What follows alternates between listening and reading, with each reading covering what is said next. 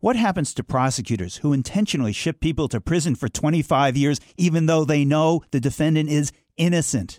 I'm Martin Espada, and this is the Civil Liberties Minute with ACLU attorney Bill Newman.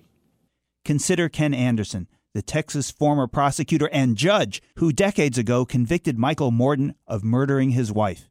For 25 years, that judge and former prosecutor allowed Morton to languish in prison, even though he knew he had intentionally withheld from the defense evidence that proved Morton's innocence.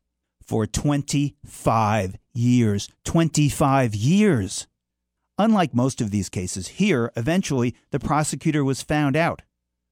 It's not newsworthy that a prosecutor withheld exculpatory evidence. It's the leading reason for wrongful convictions in America.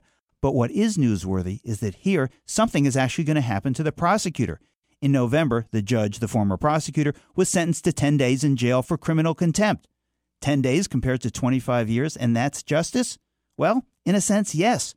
Because the answer to the question, what happens to police and prosecutors who intentionally withhold exculpatory evidence and cause innocent people to be sent to prison for decades and decades and perhaps life, generally speaking, the answer to the question, what happens to them, is nothing.